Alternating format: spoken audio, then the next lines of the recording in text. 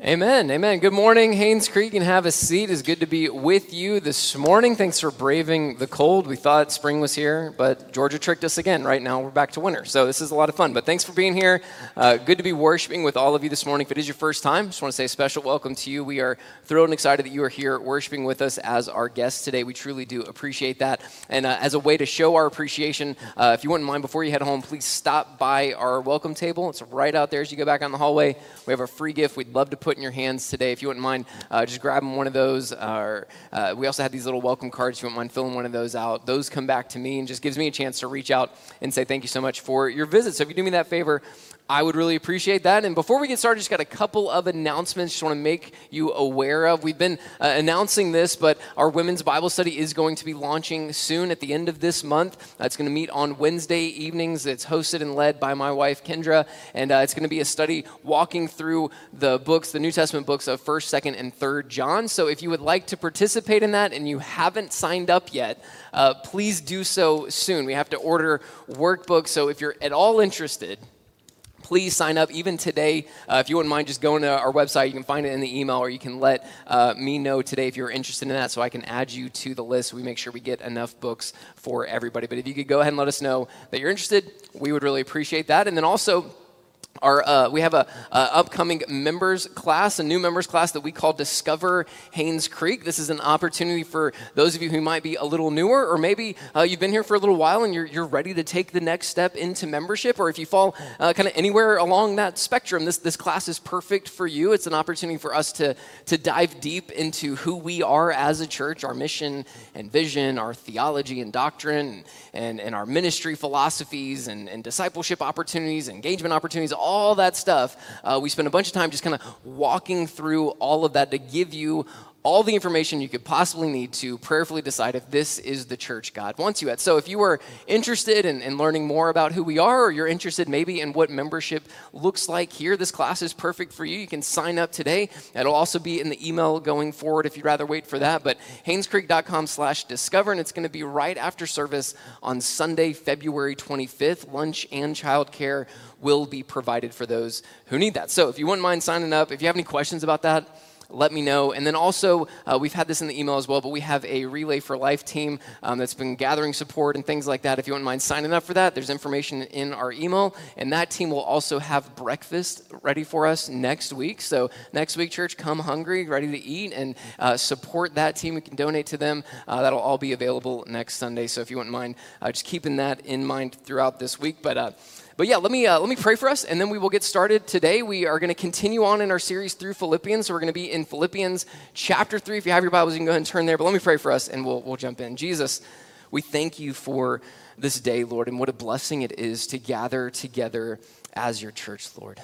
I think too often we and myself, we can just take that simple truth for granted, Lord. There are people gathering all over the world right now that don't have the freedom that we do to come and just worship you, Lord, in peace and without fear of bad things happening, Jesus. So it is a blessing, and we thank you for this opportunity to gather together as your people and worship and lift high your name, Lord. So we pray your hand of blessing over us today in this room as we open up your word. Lord, would you teach us, Lord? We don't want to hear my ideas, Lord. We don't want to hear from Travis. We want to hear from you, Jesus. Would you teach us? Would you open up our hearts and our minds and our ears to what you would have for us today, Jesus? We ask all of this in your powerful name. Amen. Okay, so have you guys ever had a moment in life, maybe you do this often, I don't know, maybe it's just your personality, I don't know, but has there ever been something where you're like, you just get into something, maybe it's a new hobby, a new activity, or just something that you're like, I'm going to do a deep dive on learning about this one thing, right? And with the information age that we're in, like there's no shortage of opportunities, like you could lose yourself for hours watching YouTube videos and reading articles.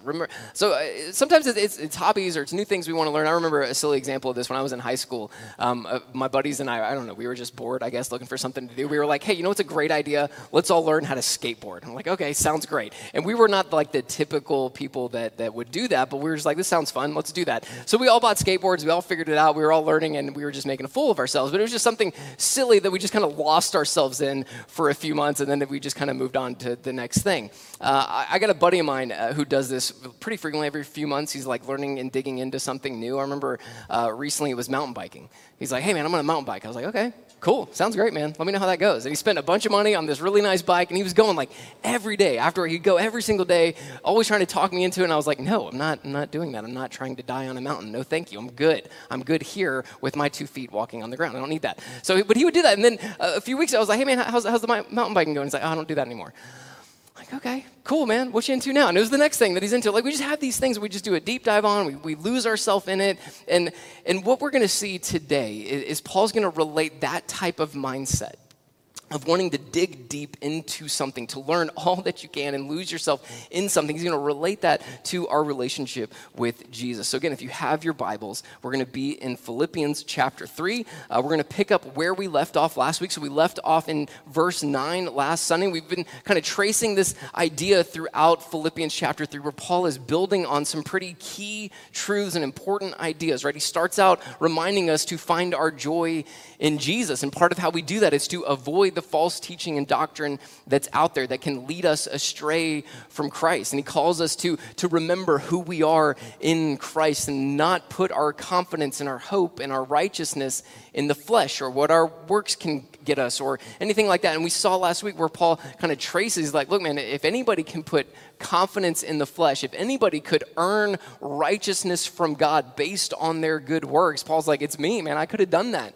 And he kind of traces through his background and his personal accomplishments that kind of show this, like, man, he was like as good of a Jewish man as you could possibly be. And Paul tells us in these verses that we saw last week, man, like, all of that is garbage compared to Jesus.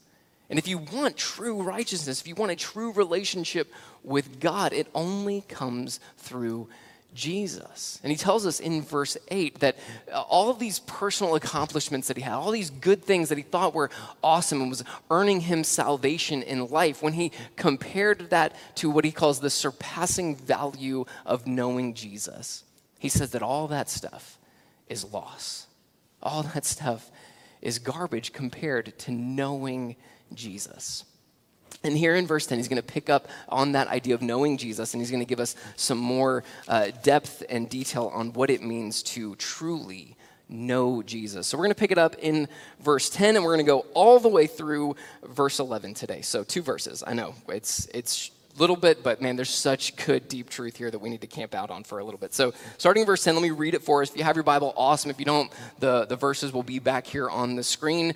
We also have Bibles at our table that we would love to give you on your way out. If you don't own one, please grab one of those as our gift to you today. So starting in verse 10, it says this: "My goal is to know him and the power of his resurrection and the fellowship of his sufferings, being conformed to his death, assuming that I will somehow reach the resurrection from among the dead." So again, like I said, Paul picks up this concept that he mentioned, this truth that he mentioned in verse 8 of this idea of knowing Jesus. And we said last week that this idea of knowing Jesus, when the Bible talks about knowing someone or knowing God, it's talking about this deep, personal, intimate relationship with Jesus. And that's what Paul is talking about here. So he says that his goal, his desire is to know Jesus. And you might be thinking like, he already knows Jesus. He knows Jesus. You talked about that last week, Travis. You talked about his conversion, and we see that in Acts chapter 9 where he puts his faith in Jesus, and he knows Jesus, right? He knows him. Like, why is he saying that his goal is to know him when he already knows him? And Paul's point is that he wants to know Jesus more. He wants to know Jesus even more than he already does. Man, he wants to lose his life with Jesus. He's not satisfied. He's not content with his relationship with Jesus. He wants more. He wants more. And before we get into what he means by knowing Jesus more and more, I want to camp out on that thought for a minute, because this is Paul, again, who's writing this. This is Paul. And by this point in Paul's life, like, he's been walking with Jesus for probably close to 20 years or more at this point. He knows Jesus really well. He knows Scripture really well. Like, we see the depth of his writing where, man, he knows the Scripture. He knows theology. He probably knows more about Jesus than we will ever come close to in our lives. Like, Paul knows him. He's walking closely with Jesus. I mean, Paul probably had one of the closest relationships with Jesus than anybody who's ever lived. And yet Paul is saying, I want to know him more. I want to know him more. I want more. I'm not done. I'm not satisfied with where I'm at with Jesus. I want to know him more. That's his goal. That's his desire. And if we are believers, those of us in this room who have put our faith in Jesus, that should be our goal too. That should be our desire too, to know Jesus more. So, do we desire that? Throughout this morning, let's honestly ask ourselves that question. Do we want to know Jesus like Paul knows Jesus? Or if we're being honest, are we good? Would we say, you know what, I've got enough Jesus. I don't need more of Jesus in my life. Like I'm good, right? I'm good. I've reached the level of spirituality where I'm content. I'm good. I don't want to give anymore. I don't want to sacrifice anymore. I don't want to get any deeper than I currently am, because then I might be one of those weird super Christians that always talks about Jesus. Like, I don't need all that. I don't want all that. Like, let's be honest with ourselves. Do we truly want to know Jesus like Paul is talking about here, or have we had enough? Have we reached our limit? Are we content and satisfied with the depth of relationship that we currently have? See, Paul wanted more of Jesus. He wanted all that he could possibly get of Jesus. He wanted to lose his entire life with Jesus, have everything in his life wrapped up and around Jesus, to make everything all about Jesus, right? That's what we see in chapter 1, where he says those famous words, to live is Christ. His life, he wants it to be all about Jesus. He doesn't want to be satisfied. He doesn't want to be content with his relationship with Jesus. He wants to know more.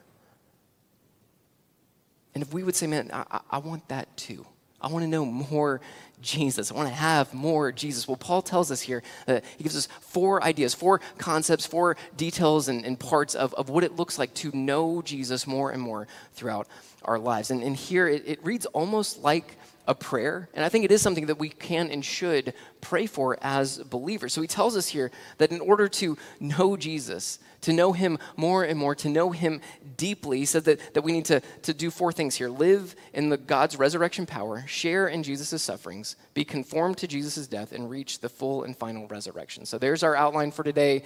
That's where we're going for the rest of our time. So if you're taking notes, number 1 here, the first thing he tells us, to know Jesus, we are to live in God's resurrection power. We are to live in God's resurrection power. Look again at verse 10, the words that he uses here. He says, my goal is to know him and the power of his resurrection.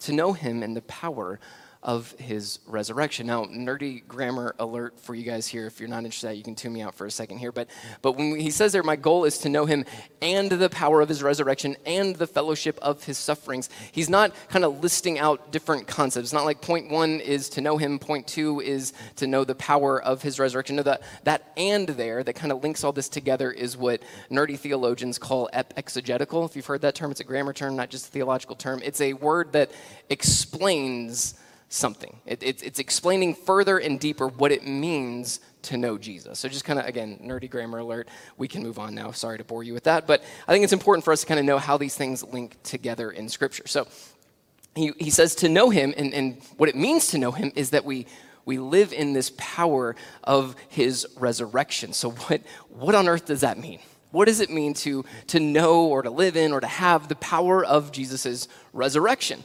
Well, I think it's a reference to 3 different ideas around the resurrection. So the first reference here, I believe, is God's power displayed in Jesus' actual resurrection. God's power displayed in his resurrection. He says, Paul writes this in Ephesians chapter 1, verse 19. He says, and what is the immeasurable greatness of his power toward us who believe, according to the mighty working of his strength? He exercised this power in Christ by raising him from the dead and seating him at his right hand in the heavens. So we know that Jesus dies on the cross, that he was actually dead, that he was actually buried, that there was a big stone rolled in front of the tomb to seal him in there. He was actually dead. On Good Friday, he was dead. But we know on the 3rd day, Easter morning, Jesus busts out of the tomb and he is alive, raised from the dead. And we're told throughout Scripture that what raised Jesus from the dead is God's power. It is God's power that raised him from the dead. So I think that's the first reference here to Jesus' actual resurrection. That's the power of God by raising him from the dead. I think the second reference here is God's power in our own salvation. God's power in our salvation. Our salvation is spoken of throughout Scripture as a type of resurrection. A type of resurrection. Ephesians chapter 2 says this, starting in verse 1. It says, "And you were dead in your trespasses and sins." That's how the Bible refers to us outside of our salvation and relationship with Jesus. We're dead in our sins. Other places refer to it as being slaves to our sins. What Scripture means when it says that we are dead in our sins, it doesn't mean that we can't ever do something good, right? That you only sin. Like we know non-believers who do some really good things in this world, right? So that's not what it means. What it means is by being dead in our sins, it means that we could do nothing to bring salvation to our own lives. We can't do it. We don't have the capability of saving ourselves because we're dead. Dead people can't do anything. I don't know if you guys knew that, but just in case you're aware now, dead people can't do anything. They're dead.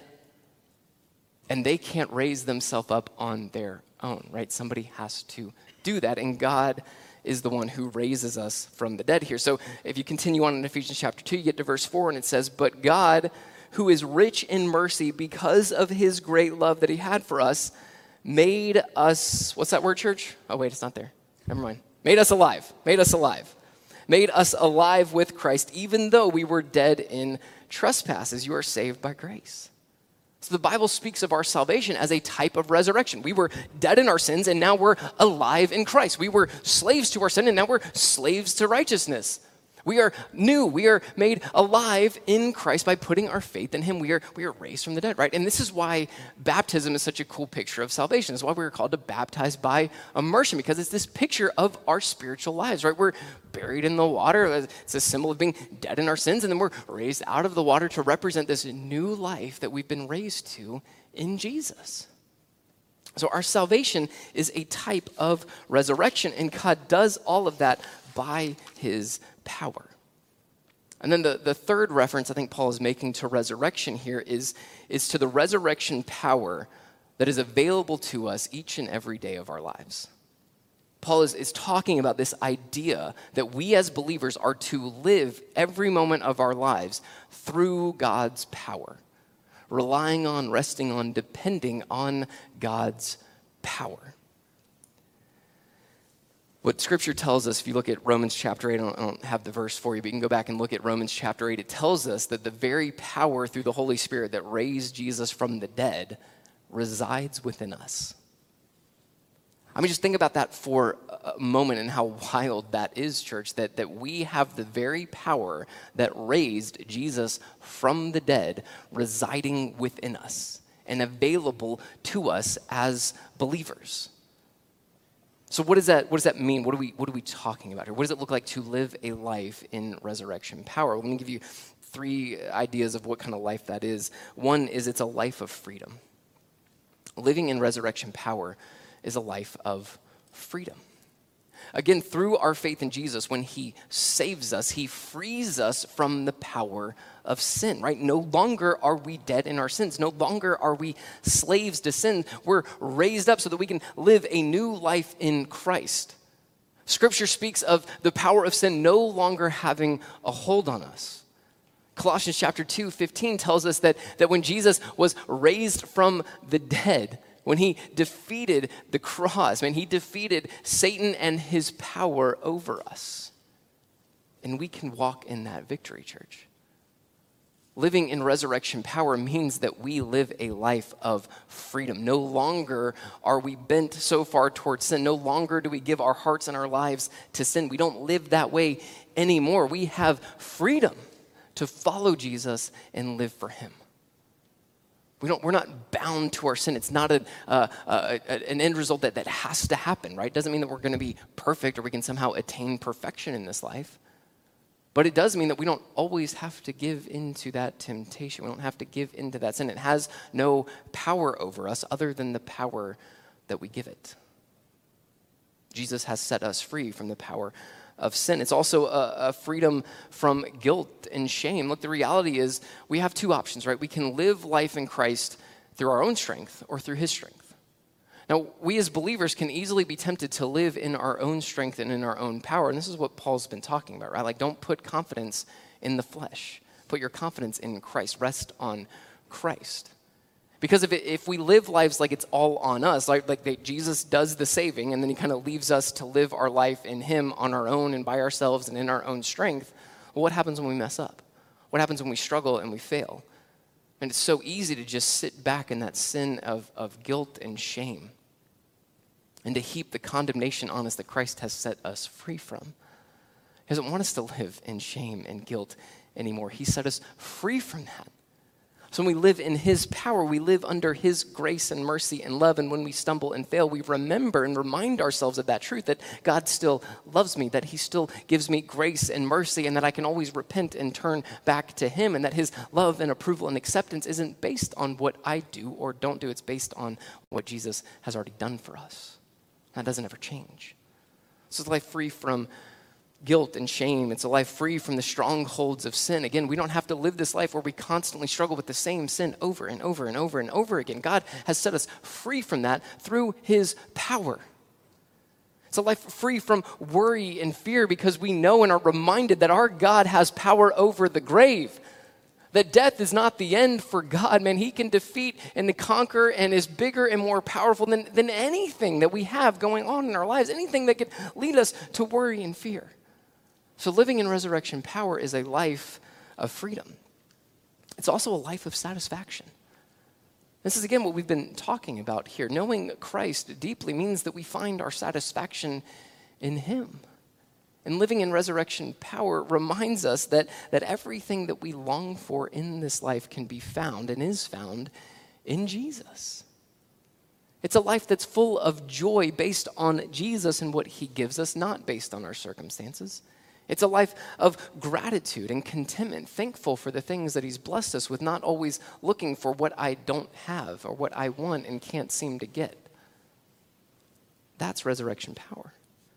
It's a life that constantly remembers what the resurrection tells us is that God is always at work making all things new. That death doesn't have the final word. Jesus does. That our God is a God of new beginnings, of fresh starts, of new mercies every single day. That's life in resurrection power. There's always hope. There's always remembering that God is not done, that he is always at work. And resurrection power, living a life in resurrection power, is also a life devoted to Jesus. It's a life being, again, filled with the gratitude of who Christ is and what he's done for us, and gladly giving him our entire lives. The resurrection reminds us, man, that we can be free to live for Jesus because there's no fear of anything else. Again, Paul tells us that to live is Christ, to die is gain. To die is gain. Paul wasn't scared of dying because he knows, man, if that happens, I get to be with Jesus. And how awesome is that? That's awesome. But if I continue on living, then I live for Jesus, and that's awesome too. That's the mindset that the resurrection reminds us of and lets us have. And that's why Paul, even though he's, again, sitting in prison, chained up to a Roman guard 24/7, he can have that kind of mindset. He can have that kind of joy that says, no matter what happens in his life, man, I get to live for Jesus because of God's power. This is what theologian Gordon Fee says. He says this: Paul knows nothing of the rather gloomy stoicism that is so often exhibited in historic Christianity, where the lot of the believer is basically that of slugging it out in the trenches with little or no sense of Christ's presence and power. On the contrary, the power of Christ's resurrection was the greater reality for him. So certain was Paul that it had happened. After all, he had been accosted and claimed by the risen Lord on the Damascus road, and that Christ's resurrection guaranteed his own, that he could throw himself into the present with a kind of holy abandon, full of rejoicing and thanksgiving. That's what the resurrection does for us. Thanks, man. Appreciate it. That's what the resurrection does for us. It allows us to live a life of full devotion to Jesus, a life fully marked by the power and the presence of Christ. For those that maybe it feels like we're slugging it out in the trenches, Let the resurrection fill us afresh with a deep love and devotion to Jesus. All right, number two. Number two, we're to share in Jesus' sufferings. We're to share in Jesus' sufferings. Let's look again at verse 10. Verse 10, my goal is to know him. And by that, Paul means know the power of his resurrection and the fellowship of his sufferings. The fellowship of his sufferings. That word fellowship there, we love that word in church, right? How many of y'all grew up at a church with a fellowship hall? I know I did, man. Like, we love to fellowship. And we're Southern Baptists here, man. We love a good potluck fellowship, right? So what does that word mean? We use it all the time in church. We see this all the time in Scripture. That the word fellowship is the Greek word koinonia. And it's used frequently throughout the New Testament to speak about the relationships within the church and activity within the church. And how Paul uses it here, it points to that idea of sharing with something, of participating in something, or partaking in something with someone. So what are we to participate in? Jesus' sufferings. Great news, right, church? That's awesome, right? What it means to follow Jesus is to share Jesus' sufferings. Now, again, that's kind of a wild idea, right? I mean, Paul's talking about this deep, personal, intimate relationship with Jesus and knowing him and learning more about him and digging deeper and living in that resurrection power. That's awesome. And now we got to suffer? Huh? What's going on with that, right? Like, what's Paul talking about here? And what the Bible reminds us of over and over and over again is this truth that suffering is a reality for believers in Jesus. It is. Suffering is a reality. If we are going to follow Jesus, and he even tells us this, right? He tells us that if we are to be his followers, we should expect suffering and persecution. We should expect that. In Jesus' own words in John 15. He says this, John 15, verse 18. He says, the world hates you. Understand that it hated me before it hated you. If you were of the world would love you as its own. However, because you are not of the world, but I have chosen you out of it, the world hates you. Remember the word I spoke to you. A servant is not greater than his master. If they persecuted me, they will also persecute you. If they kept my word, they will also keep yours. And Jesus tells us clearly, if we're going to be his followers, we should expect suffering and persecution simply for the fact of just following him alone. Now, look, persecution, we talk about that a lot, and sometimes I think we kind of overdo it and we kind of label things as suffering and persecution that just aren't really that. And when you compare it to what's happening across the globe, like we here in the States kind of really don't know what suffering and persecution for the name of Jesus is. But I do think there's different levels and spectrum when it comes to suffering and persecution. I mean, we look at the historical context of what's happening in Philippi at this moment. If Christians in Philippi are not having their lives threatened, right? They're not being hauled off to jail just for the fact of worshiping Jesus. But there is this mounting cultural pressure to reject the ways of Christ and come back to the ways of the world. So the way this would happen in Philippi and during places like the Roman Empire, I mean, so much business was built on trade and commerce and bartering and all that kind of stuff. And what could happen as a Christian, if you were a vocal public Christian at this time, man, when people could be like, I don't do business with Christians. Nope, can't trade here. Nope, can't buy here. Nope, not going to do that. No, you need to worship Caesar just like the rest of us, or else you can't come here. So there was this financial pressure, there was this cultural pressure, this loss of social status that you could have as a Christian living it out in this time.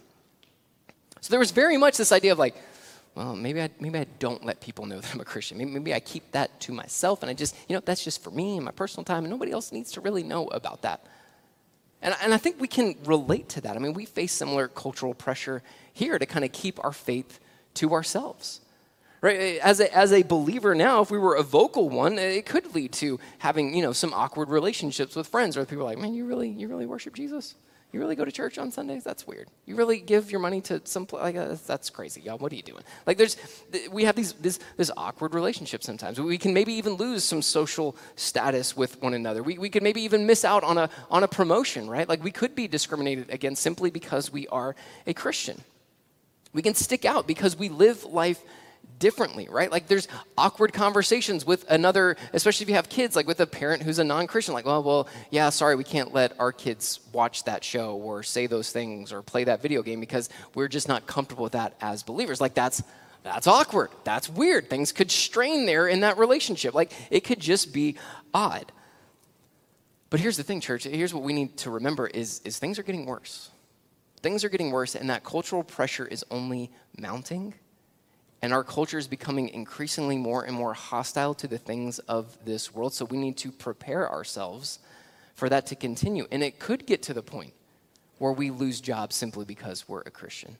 And we're kind of already at that point where we are being labeled as hateful and bigots just because we hold to certain values and beliefs laid out here in Scripture. Like that could only get worse. So we may know more of this suffering and persecution. Now here's the thing. We can see suffering and persecution as a bad thing. Of God withholding, right? Of not having his love or God not giving us our best possible life or whatever it is, right? We could view this as a really bad thing and just kind of complain and sit in that and be like, God, that's just not fair. How come I can't have these other things just because I'm following you? Or how come I lost out on that just because of you? Like we could see it as a bad thing, but what the Bible tells us is that it's actually the opposite of that. It's actually a good thing. And it's actually evidence of God's grace. I mean, we already saw this. I don't have this verse for you. We could flip over Philippians chapter 1. We already saw Paul reference this where he says in verse 29 of chapter 1, "For it has been granted to you on Christ's behalf not only to believe in him, but also to suffer for him." That word "been granted to," we talked about this a few weeks ago. It means it's God's gift to you. It's his gift of grace that he doesn't just save you, but he also allows you to suffer for his name.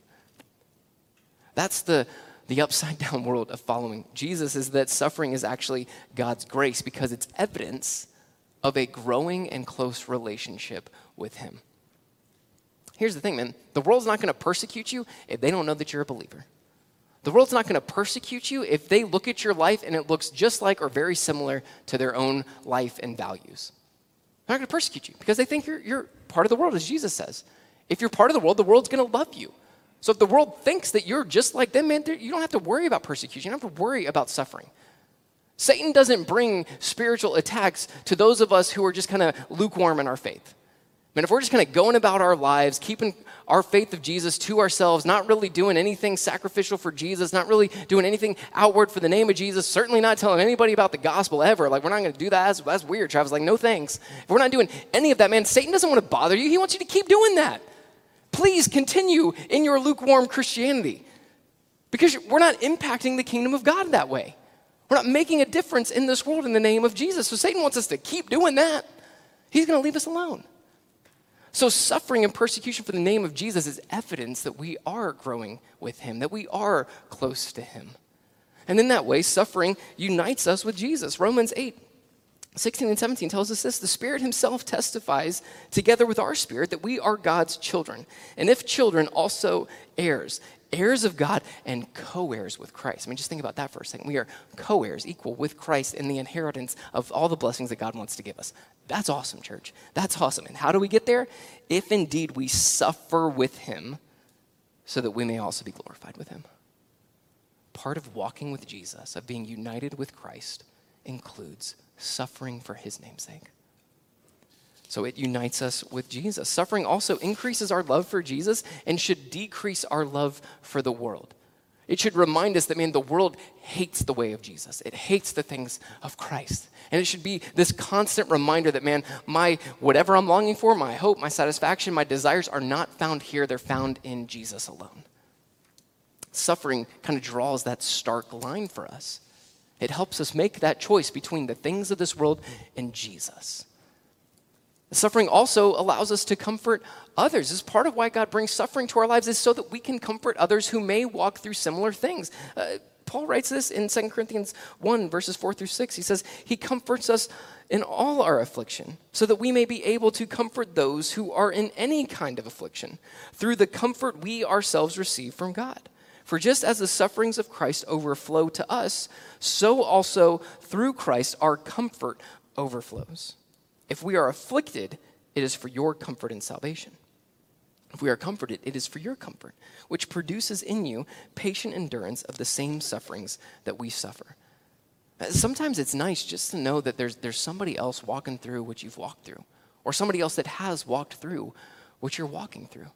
And I think about that all the time in parenting. Those of you with kids, man, like it's hard. And those of you that have raised godly children as adults that still love and follow Jesus, man, like, praise be to God. Like, please teach me your ways. Like, that's my hope and prayer. But man, it's hard. It's hard. And sometimes it's just nice to know that another parent's like, oh yeah, my kid does that too. Oh, my kid's throwing a fit on the floor in the store and just screaming and crying because I didn't give them what they wanted. It's nice to have some parent go, I mean, like, hey, I was there yesterday, right? Or hey, give my kid 2 more minutes and they'll be on the floor with yours screaming and crying too. Like, it's just nice to know that somebody else is walking through what you're walking through, or has walked through what you've walked through and has made it through the other side. So sometimes God brings suffering so that one day we can bring comfort to somebody else who will walk through something similar. Jesus also brings suffering to remind us of our promise and that final resurrection that Paul references here. We're going to talk about that in a minute. But suffering is a way of reminding us, again, that this world is not the end, that death is not the end, that God has power over all of that, and he is at work in all things, right? It's important to note here that the sufferings come after the power of the resurrection, that Paul mentions the power of the resurrection first, because that is what gives us meaning in our suffering. The resurrection, knowing our promised end, that we will one day spend eternity with Jesus in complete perfection, free from sin and pain and suffering, it gives meaning and purpose to our sufferings here in this life. Suffering is not senseless in light of the cross. Right, the worst suffering that we've seen is the perfect, innocent Jesus, God himself, being killed on the cross for our sins. What seemed to be the most senseless act of pain and suffering was actually God's power to save us. And the gospel reminds us that whatever suffering we go through in this life, that God is at work. That our suffering, our pain, our difficulty in this life is not outside of the plan and purpose and sovereign hand of our God. That he is always at work, even in our painful moments, even in our moments of suffering, right? As Romans reminds us that he is always working all things together for our good and his glory. The resurrection reminds us of that. So we're to partake in, we're to share in Jesus's sufferings if we are to know him. And number three, we are to be conformed to his death, conformed to his death. So the third thing Paul says here, look at verse 10 again. My goal is to know him and the power of his resurrection, the fellowship of his sufferings, being conformed to his death. That word being conformed is a very unique word in the Greek language. It's actually the only place in the New Testament that it's used is right here. It's also the only place that any scholar and Greek literature people can ever find of this word ever being used, which is really crazy. Most people believe that Paul just made up this word, right? Now that doesn't really add too much meaning to what this word actually means, but I just think it's cool, right? I think it's a good nugget. You can throw that out there, take it if you want to, but most likely this is a word made up by Paul, but it essentially means to become like someone or something, right? That's what he's talking about here. And it uses the same root word as we see back in Philippians chapter 2, verses 6 through 8, where it says that Jesus took on the form of a servant, or he was made in the form of God. That root word for form is the same root word used here by Paul. And what we talked about, if you go back to those times where we were in that section, we talked about what that word form means is being in the same character and nature as whatever you're talking about. So when it says that Jesus was in the form of God, it means that he was exactly like God, had the same divine nature as God. When it says that he took on the form of humanity, the form of a servant, he had the exact nature of humanity. So when Paul says that we are to be conformed to Jesus' death, what he's talking about here is that our lives are to be marked by a being formed more and more like Jesus every day of our lives. That's what it means. That's what Paul is talking about here. To become more and more like Jesus each and every day. To be made more like him in his death and, yes, in his life as well. That's what he's talking about. That's what he's getting at here. And what's interesting is Paul writes this, again, just a little nerdy grammar here for you for today, so buckle up. He writes this in what's called the passive and in the present tense of the Greek word. So passive meaning it's something done to us, not something we do on our own. So we don't make ourselves more like Jesus. Jesus makes us more like Jesus. It's also in the present tense of the word, meaning that it's something that's continual and ongoing. It is this thing that is happening every moment, every day of our lives until Jesus returns or we die and go be with him. It's this ongoing, every moment, every day of being made more and more like Jesus. That's what Paul says here. To know him, that's what our lives need to look like. We need to be slowly but surely each and every day becoming more and more like Jesus. And it's interesting here that Paul says that we're to be conformed to his death. That's on purpose. He could have said life. He could have said any number of things, but he specifically says conformed to his death. The Christian life with Jesus, is a call to a life of death. It's a call to a life of death. It's a call to dying each and every day. Jesus even says this, Luke 9:23, one of my most favorite verses in all of Scripture. It says, then he said to all of them, if anyone wants to follow after me, if anyone wants to become a follower of Jesus, a believer in Jesus, here's what this looks like. Let him deny himself and take up his cross daily and follow me. Now, when he says take up his cross daily to his audience, that's not like us today. Like a cross today is, a pretty piece of jewelry that we wear around our necks, or maybe we put out as decoration at Christmas or Easter or in our own house or whatever it is. It's this beautiful reminder of who Jesus is and what he's done for us, right? But before Jesus dies on the cross was viewed as a horrific death instrument. So when Jesus tells these people in first century Judaism that you need to pick up your cross, what he was telling them is, hey, you need to pick up a life of death. If you follow me, every single day of your life is a call to die, to put yourself on the cross and die for the name of Jesus. That's what the Christian life is. Dietrich Bonhoeffer says this. He says, the cross is laid on every Christian. The first Christian suffering which every man must experience is the call to abandon the attachments of this world. It is that dying of the old man which is the result of his encounter with Christ. As we embark upon discipleship, we surrender ourselves to Christ in union with his death. We give our lives to death. Thus it begins. The cross is not the terrible end to an otherwise God-fearing and happy life. But it meets us at the beginning of our communion with Christ. When Christ calls a man, he bids him come and die. That's the Christian life. And that's why Paul says we are to be conformed to his death. Every day, every moment, we are dying for the name of Jesus. We die to ourselves, right? We die to our own selfish ambition and desires. The reality is, church, there are certain things, maybe there's certain goals that you might have with your family or in your career or things like that you need to put to death for the sake of following Christ. And Paul lays out that way, right? He had all those personal accomplishments, all those gains that you could have as a Jewish man at that time, and he had it all. And he says all of that is garbage compared to Jesus. What he's telling us there is, like, don't live your life chasing after those personal gains. Follow Jesus, because that's where true gains are found. So we die to ourselves. We die for the sake of others. As believers, we are called to put others first. We're called to love our neighbor, everybody, as much as we love ourselves.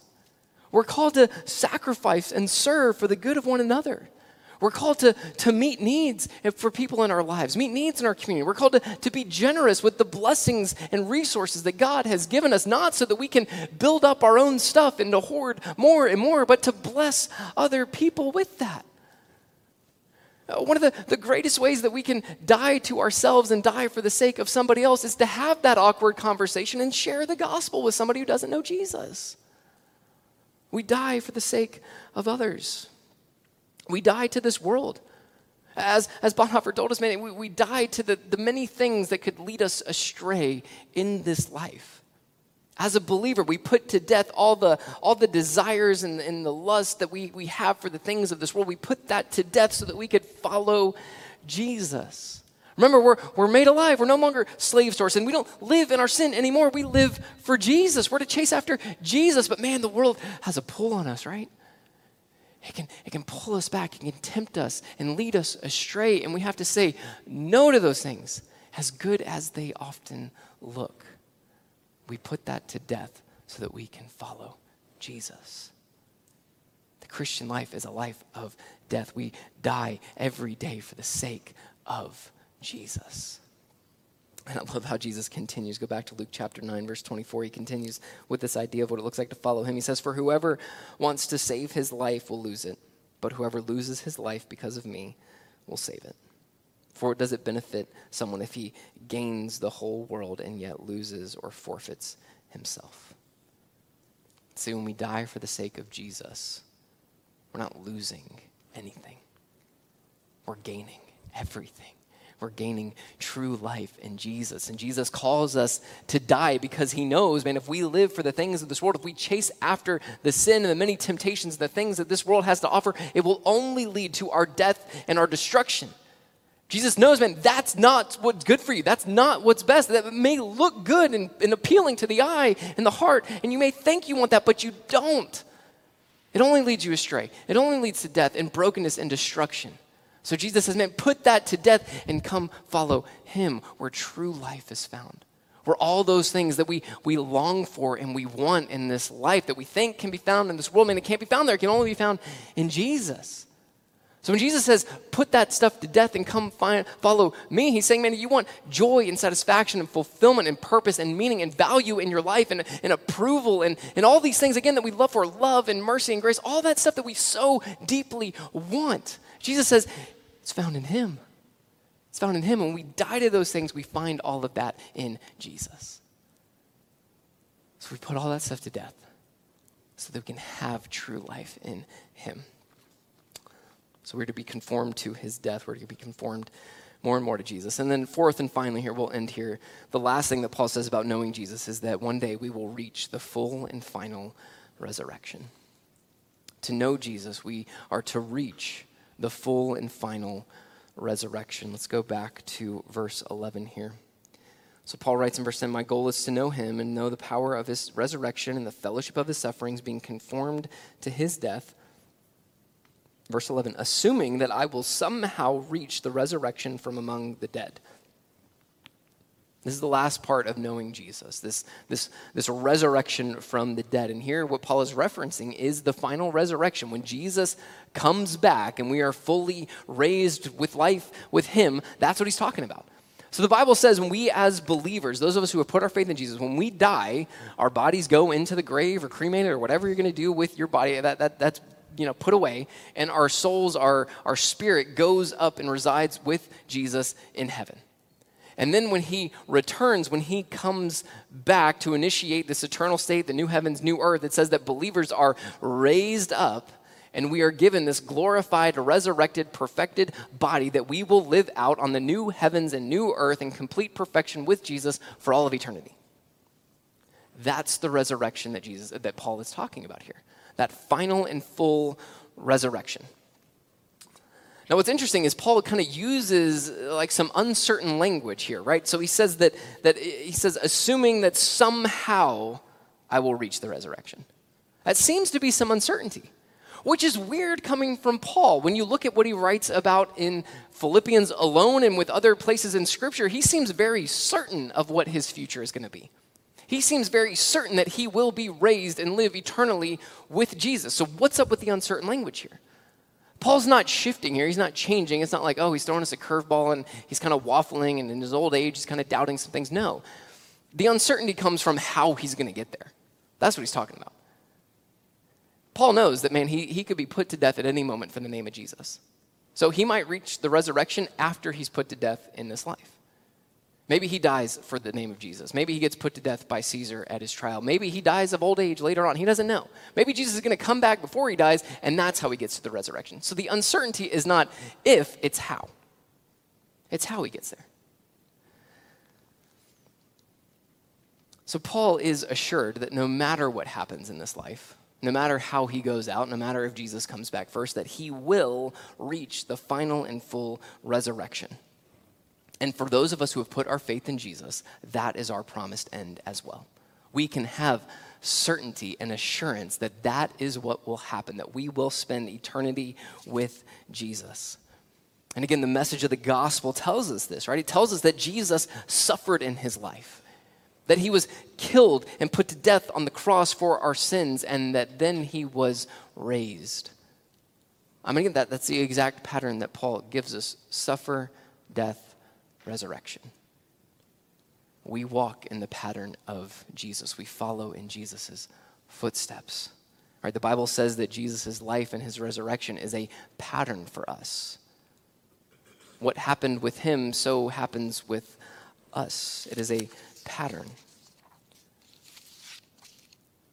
And just like Jesus, his resurrection doesn't come without suffering and death. As we talked about, we will suffer in this life. And unless Jesus comes back before, we will eventually die.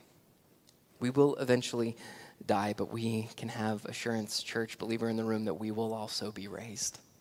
We will also be raised. We will reach that final and full resurrection. And as 1 Corinthians 13 tells us, that, man, on that day, we will fully know in all perfection. We will have that perfect relationship with Jesus for all of eternity.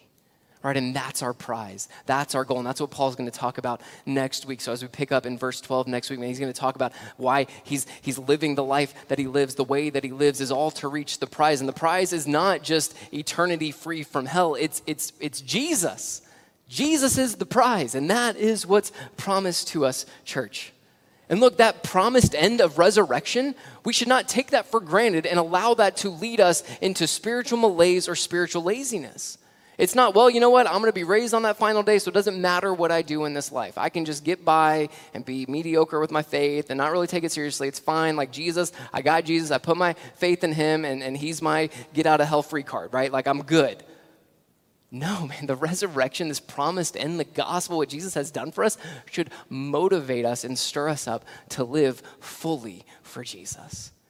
Man, our hope and our goal when we meet that end, when we come face to face with Jesus, our goal should be that, man, we look more and more like Jesus, that we look the most like Jesus that we could possibly look, that our lives were lived fully dedicated for him. That should be our goal. That's what Paul is talking about here, man. The gospel motivated him. The promises of Jesus, what Jesus did for Paul, what Jesus does for us, man, it motivated him to live for Jesus in the here and now, and it should do the same for us, church. It should lead us to want to know Jesus more and more, to never be satisfied or content with our depth of relationship with Jesus, that we should always want more and more of Jesus, to give our lives more and more to Jesus. So church, that's our step today. For those of us who have put our faith in Jesus, that should be our goal. That should be our desire. We should let the truth of the gospel, what Jesus did for us and what he promises us, we should let that motivate us to want to know him, to want to know him as deeply as we possibly can, to want to live in his resurrection power every day of our lives, to want to fellowship and partake in his sufferings because we know that that's evidence of growing closer to him, to want to be conformed more and more to his life and his death, and to desire more and more to reach our full and final resurrection. So church, that's my hope and prayer for myself. That's my hope and prayer for you. This is something that we should be praying for in our lives, to know Jesus. Let us be people of God that know him deeper and deeper, and encourage all of us together to know him deeper and deeper. Now, church, in a minute, I'm gonna pray. Johnny and Olivia are going to come back up and lead us in some more worship, and we're going to do what we do every single Sunday, and that is participate in a time of communion. So this is a time for those of us who have already put our faith in Jesus to sit for a moment, right? We're called to prepare our hearts before going to the table. So maybe, believer in the room, you've been realizing, you know what, man, like I haven't been living fully for Jesus. I've been kind of like, you know what, I'm I'm good. I don't want to go anymore. I don't want to go any deeper. I don't want to go any further. I don't want any more Jesus. I'm good. And you're realizing, like, that's not the life that we're called to have. That's not the life that we're called to live in. And we're actually missing out on so much of what God wants to give us and bring to our lives. And maybe we just need to sit and repent of that and to turn back to Jesus. And that's the beauty of the gospel, right? It tells us that we can always turn back to him, that we always have new mercies and grace upon grace upon grace with Jesus. And maybe you've just been reminded of the beauty of the gospel and all that Jesus has done for us. We just need to sit and worship and praise his name. But church, wherever you're at, whatever God's doing in your heart, respond to that. Take the time to respond in prayer and in worship. And as you're ready, you go to either table over here. We take the bread and the cup. We eat and drink and are remembering and celebrating Jesus' death on the cross and his resurrection for our salvation. And for those here that maybe don't know Jesus, the Bible tells us that there's a resurrection for you as well. It's just a resurrection not into eternal freedom and perfection and glory with Jesus, but eternal torment and separation from Jesus in hell forever. That's what the Bible tells us clearly is the fate of those who do not believe. But it doesn't have to be. Because the gospel also tells us is that salvation is available to all who would call upon the name of the Lord, all who would put their faith in Jesus. So if you're here and you're realizing, man, I don't have that relationship with Jesus. I don't really know him at all. I've been trusting in my own works. I've been trusting in my own righteousness. I've been trusting in my own upbringing and religion and whatever it may be to think that I'm good with God. And if God is telling you and he's speaking and he's leading in your heart, like, no, you're not. Put your faith in me. Church, respond to that. Don't let today go by without putting your faith in Jesus. Put your faith and your trust in him. And Jesus says when you do that, you're saved. You're saved and you're brought into this wonderful life and relationship with him. So if you want to know more about what that looks like, man, I'll be hanging out in the back after service. I'd love to talk with you. Anybody here honestly would love to talk with you about that. But don't leave today without putting your faith in Jesus, without getting your questions answered. Let me pray for us and we'll step into this time of worship. Jesus, we love you. Lord, we thank you for who you are, Lord, for your goodness, for your love, for your grace and mercy in our lives. Lord, thank you for saving us. Thank you for going to the cross willingly, giving your life for ours, Jesus. And Lord, we thank you for the resurrection. We thank you for what that means for us. Lord, it means new life. It means power to live for you, and it means a future that is secure with you for all of eternity, Jesus. So we thank you for all of that, Lord. Let that motivate us today and every day, Lord, to live fully for you, to give our lives fully to you, to know you. Jesus, we thank you for who you are, for all that you've done for us, Lord. We ask this in your name. Amen.